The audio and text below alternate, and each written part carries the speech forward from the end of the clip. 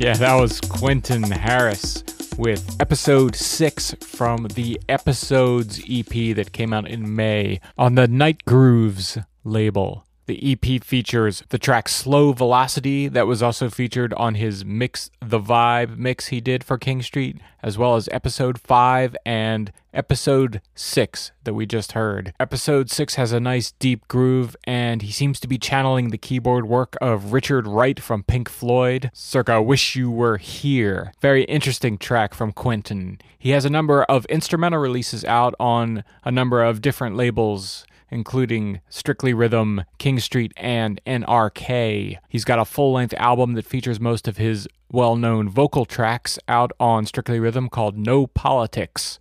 One of the vocalists that he works with frequently is the wonderful Monique Bingham, who lent her excellent voice to tracks such as Poor People and You Can't Have New York. We just featured her on a track with Done Easy a couple episodes back. Quentin keeps pushing out some great music, as well as remixes of pop and R&B tracks. To keep up with Quentin, go ahead and check him out at quentinharris.com or myspace.com/Quentin Harris.